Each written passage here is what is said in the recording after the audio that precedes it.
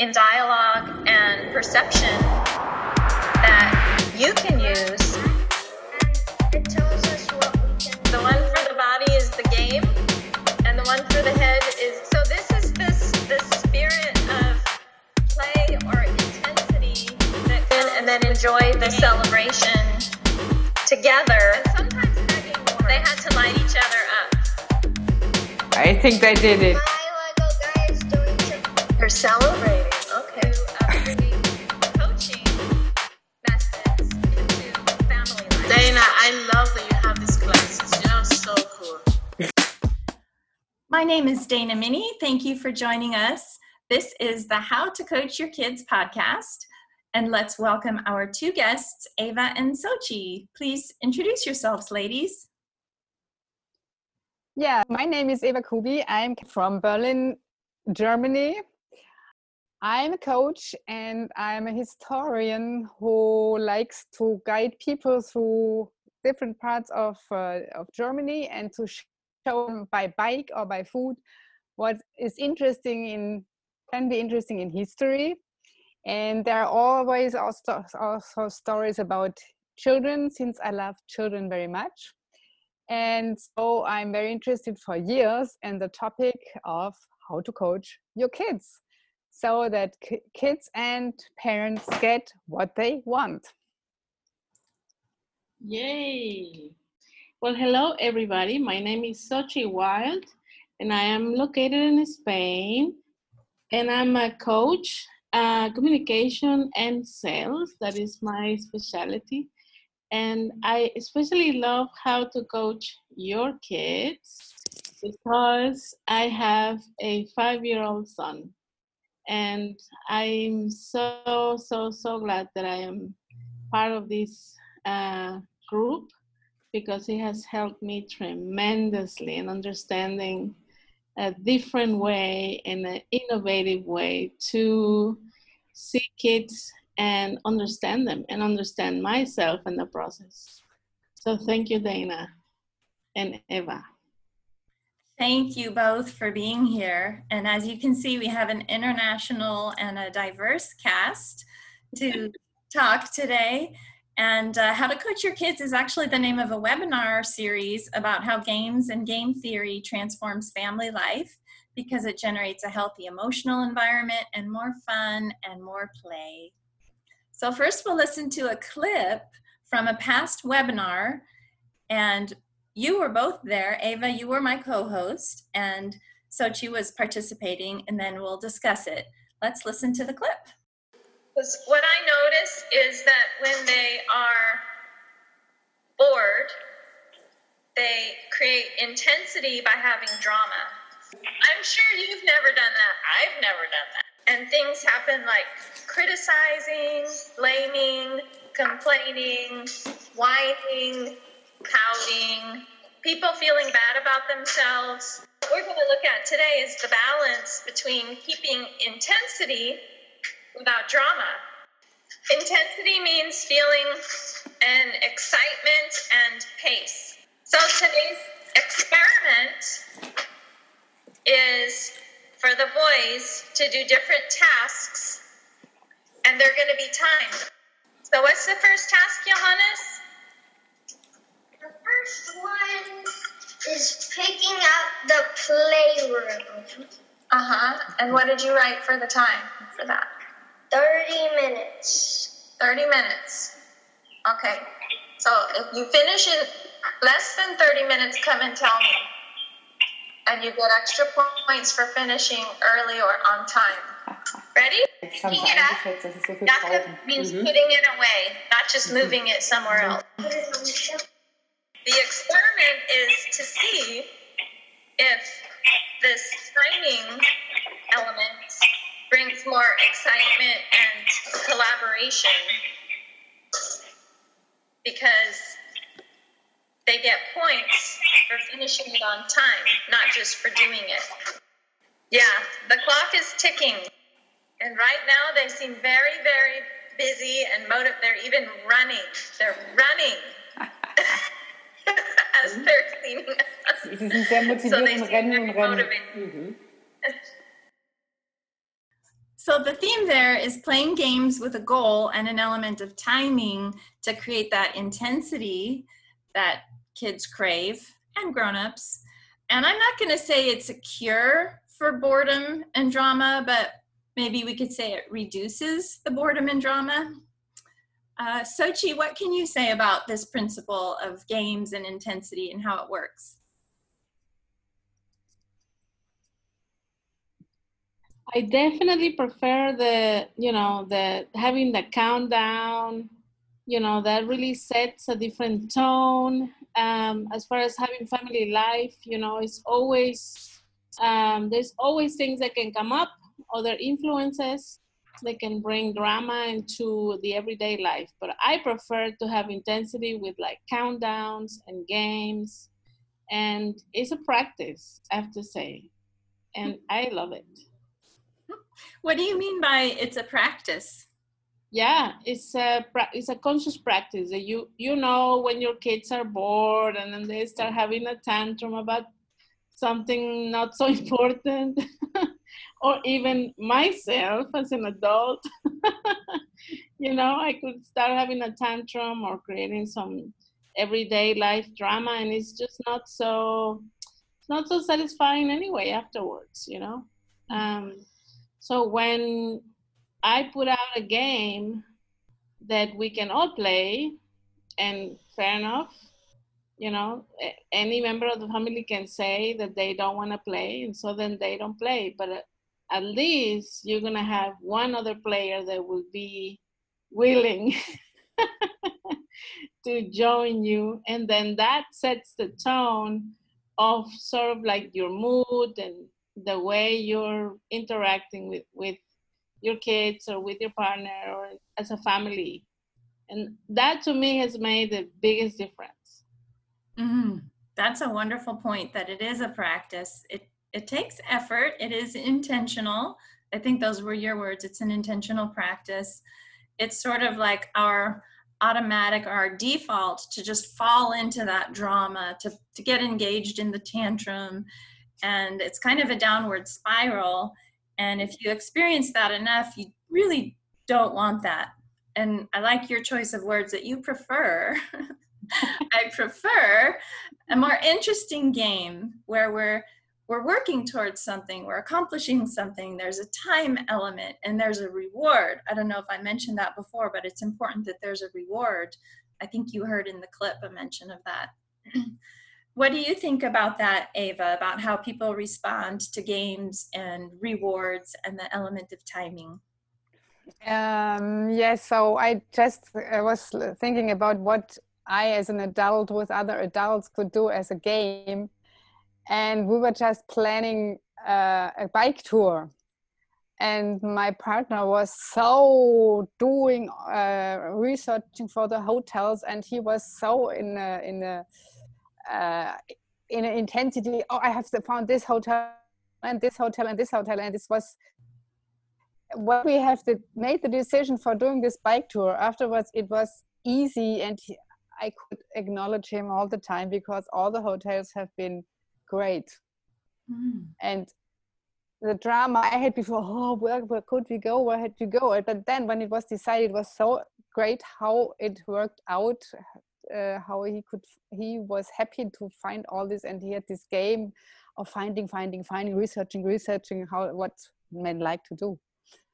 So for him, it was a kind of a game to get the best hotel and the best route and the best way to do it. And then the reward was that you two enjoyed that time together.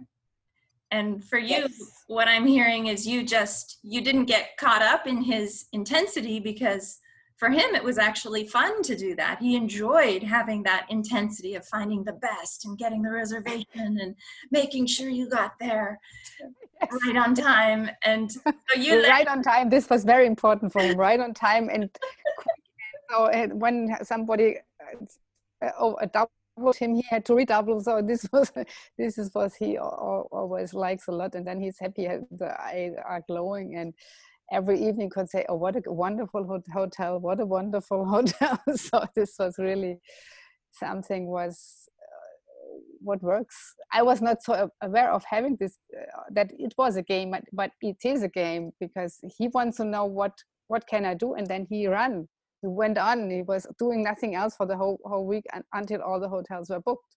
Mm. So I had nothing to do with that. Only the result. A lesson for all of us that everybody likes games. Everybody likes some kind of intensity. And if you can put a kind of a direction to it, or help craft the goal or the framework, or with children, it's always creating safe parameters for their game, then everybody wins. So another point I wanted to mention is, in the background during the clip, you hear one of my sons explaining the game. He's written it down. There's a clear goal, a clear time limit, a clear reward.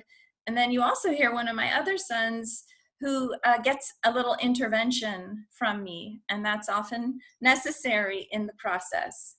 Did either of you notice that or take note of that? And what is your experience with possibly giving interventions, Sochi, with your son? Well, it's always, for me, it's always interesting to see, to just sort of see what he's going to do first, what happens. Yeah, because it happens, kids are always, or it has happened to me, they're always ready for a game and to play. And so, and sometimes, it never goes perfectly, of course. And that's okay, because then I like when things don't go like perfect, or maybe they don't even go right, or the game is not even the best fit, because then, it's okay to restart. It's okay to make, I don't know if we want to call it mistake, or if we're not that good at it just yet. Mm-hmm. But I prefer that happens, so that's allowed to hit the reset button. I hit the reset button all the time. I love that reset button. And that's a true definition of play, I think you could say, is that you're allowed to make mistakes.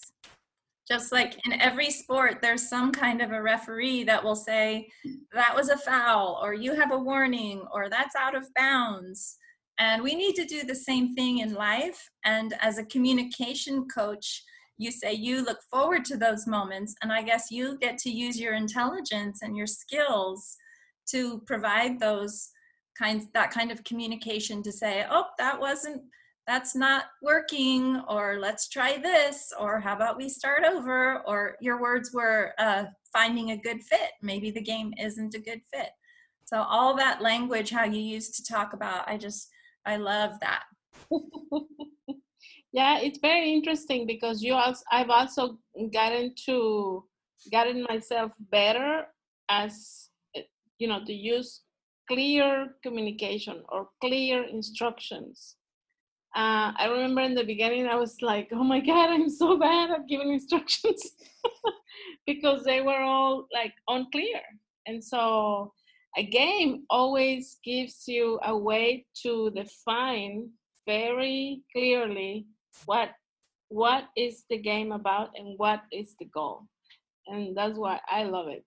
And I so enjoyed so much in your webinar hearing, from your types of games that you put out with your sons, and also from other families, how do they, what creativity they use. And that, I think that is really, really a great support. Thank you. Mm-hmm. What about you, Ava? Have you had the opportunity to provide, when you're in a game with somebody, to provide feedback or an intervention to maybe modify how the game is going? Yes, so in my job in the moment, there's also sometimes to do some changements, and this is very important to have this possibility of giving feedback and to say, oh no, this didn't work, no. And then to say, this is one of the very important things what I often use is, oh, this didn't work, and to be relaxed with that, and not to get too angry. So I think 10 years before I would have been angry all the time in my office now, and now it's more relaxed. I can say that doesn't work, or this works very well, or acknowledge and so on. So this is really very important for me also to see all these. And so what works with kids also works with adults. Yes. Ah. Thank you for bringing that point out. And it's very effective in the workplace as well, to provide clear instructions, be able to give feedback without being angry or upset. And in the clip, you can hear me clarifying, putting it away means putting it away, not just moving it around. Just giving that clarification. And for me, that was also something that I had to learn, to not get upset and say, what, you call this cleaning up? You just shoved everything over to one side of the room. But to be able to give, like you said, Sochi, very clear and specific feedback that, this means this, and you're doing this. And so you can hear my son saying, well, actually, I did put it away. I put it on the shelf. So, and then just letting it go after that, because I did the intervention, he got the message, and then nobody needed to get upset or be punished. And we were still in the game. We were in the game. So that is for me, and it sounds like for you as well, it's a learned skill to be able to give that clear feedback and provide those interventions during a game that doesn't throw the game off course. It doesn't ruin the game or stop the game, but just gives people more of a clear direction about how to get to the goal, and then subsequently how to get the reward. A good dinner in the evening after a day of biking was a wonderful reward. Yes, and not to have to worry on your end about where you were going to stay or how you were going to get there. Exactly. That's a teamwork. Very cool story. So a last question for you. What do you recommend to parents and caregivers as far as this game theory, now that people are probably spending more time with their kids? And maybe aren't used to it. Maybe they're working from home, their kids are going to school from home, spending more time at home, more time as a family. What kinds of advice or what recommendations would you make about how to apply this? Well, I think it all begins with your attitude. First of all, of course, it's all very different than what we've used to do before. And so it may require quite a few adjustments. But for me, I think it was always, looking after myself by putting myself some games too. And so not to forget, we also want to be playing, and not just like, I want the games, not of course for my kid, but also I want to be playing too, because then that helps the whole environment. And so do not forget, even if you are the adult, that you also can join, and it doesn't matter if you're 50 or 60 or 5 or 6 or 10, that you're just another player. Mm-hmm. Awesome. Mm-hmm. And I think when you come from that attitude that, hey, I'm a player here too, and we are here a team, and so then you forget your sort position, I'm the mom, or I'm the dad, or I'm the queen, or the king, or the commander, or whatever you want to call yourself, or the one with the responsibility, to sort of like taking a little bit the load off and become the player, and even model the playing for your kids. Wonderful point. Mm-hmm. Eva, do you want to add something? So what I observed, what family told on the ones was that a lot of them really played a lot. They took these games, these board games on the table, and they played. And so this was a lot of fun for them. And then going outside and just win the children, win the family, to do something together and be a team, and don't be exhausted too much, even though it can be a little bit difficult. But what I was also observing for the last month, that a lot of children loved a lot to be at home, to experience the whole day with their parents. And now, when in Germany, school started, so they have to go to school now again. And so a lot of children said, "Oh, I'm so happy to go back to school, and I want to do this." And told me that her son, he was doing chilling a lot in the last month. School began, and she said he was organized, he's motivated, he put some folders here and put the name on, and so and she said, "I never saw that." So they make their games themselves. So they had chilling, and now they want to learn again. And what a result on this difficult stuff. And so they are happy again. So this is, playfulness So that's a positive outcome. a very important tool. Mm-hmm. Yes, there are so many positive. Nobody had thought of that, but there are so many positive outcomes also from this, because there are children, they don't learn when they're in school, but they learn when they are alone at home. And nobody knew that before.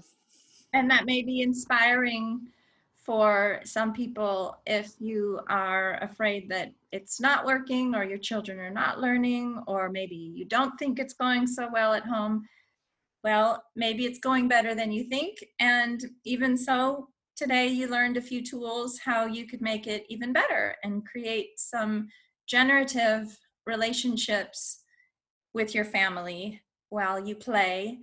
And like both of you mentioned, in a way, it's a kind of equality that happens when you think of yourself as another player in the game on the team. And I think parents can make the mistake of putting their children above them, like their children's desires or wishes or needs are more important than their own, and they neglect to take care of themselves.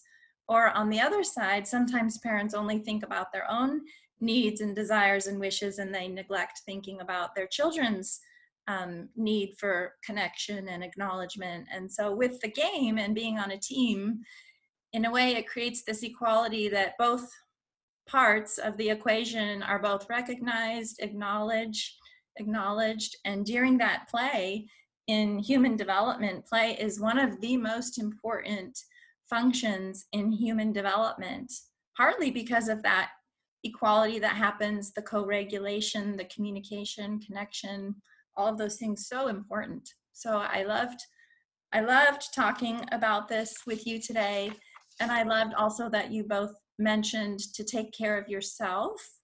And I think self-compassion is really important as a parent, and also during this time of anxiety and stress, that feeling well yourself and taking care of your own well-being is the best for your kids.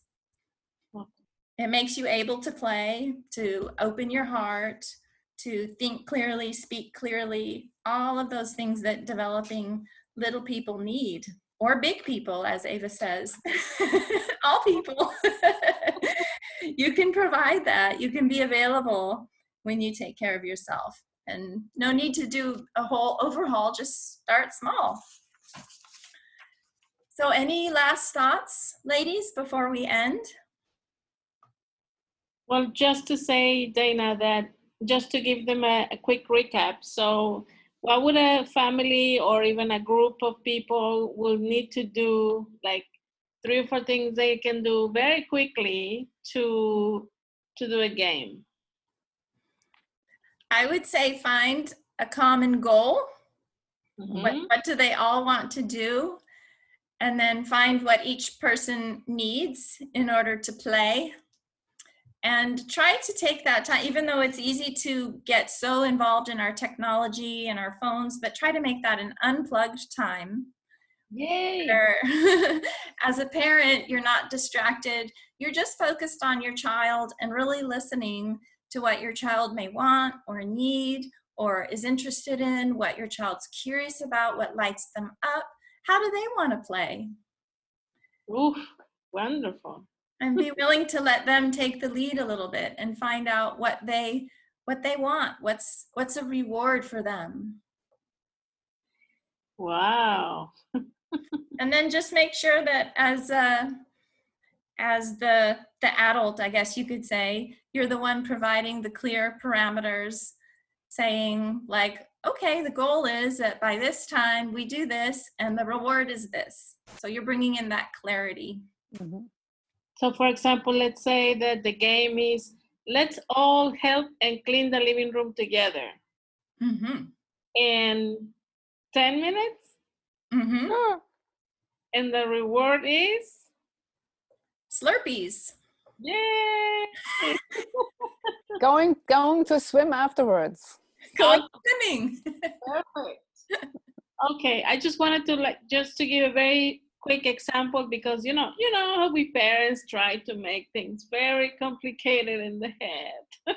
Yes, the adults are good in doing things very complicated. Yes, thank you. I love that. I love that how to, because we hear so many things about, oh, just do this, just let it go, just love yourself. But we don't really have people telling us, this is how you do it. These are the steps. These are the important things. So So- thank you, Sochi. So I had a little game for myself for I think nearly 4 weeks. I did yoga every morning, 20 or 30 minutes yoga with the internet, and afterwards I went to work. So this was really something I was very, very astonished about myself. I've never done this for 3 weeks, one day after another. It was a sort of game, I think. Great. Cool. Well, if you'd like to learn more about creating games, communication, using coaching tools with your family, you can find the How to Coach Your Kids workbook on Amazon, and you can like How to Coach Your Kids on Facebook.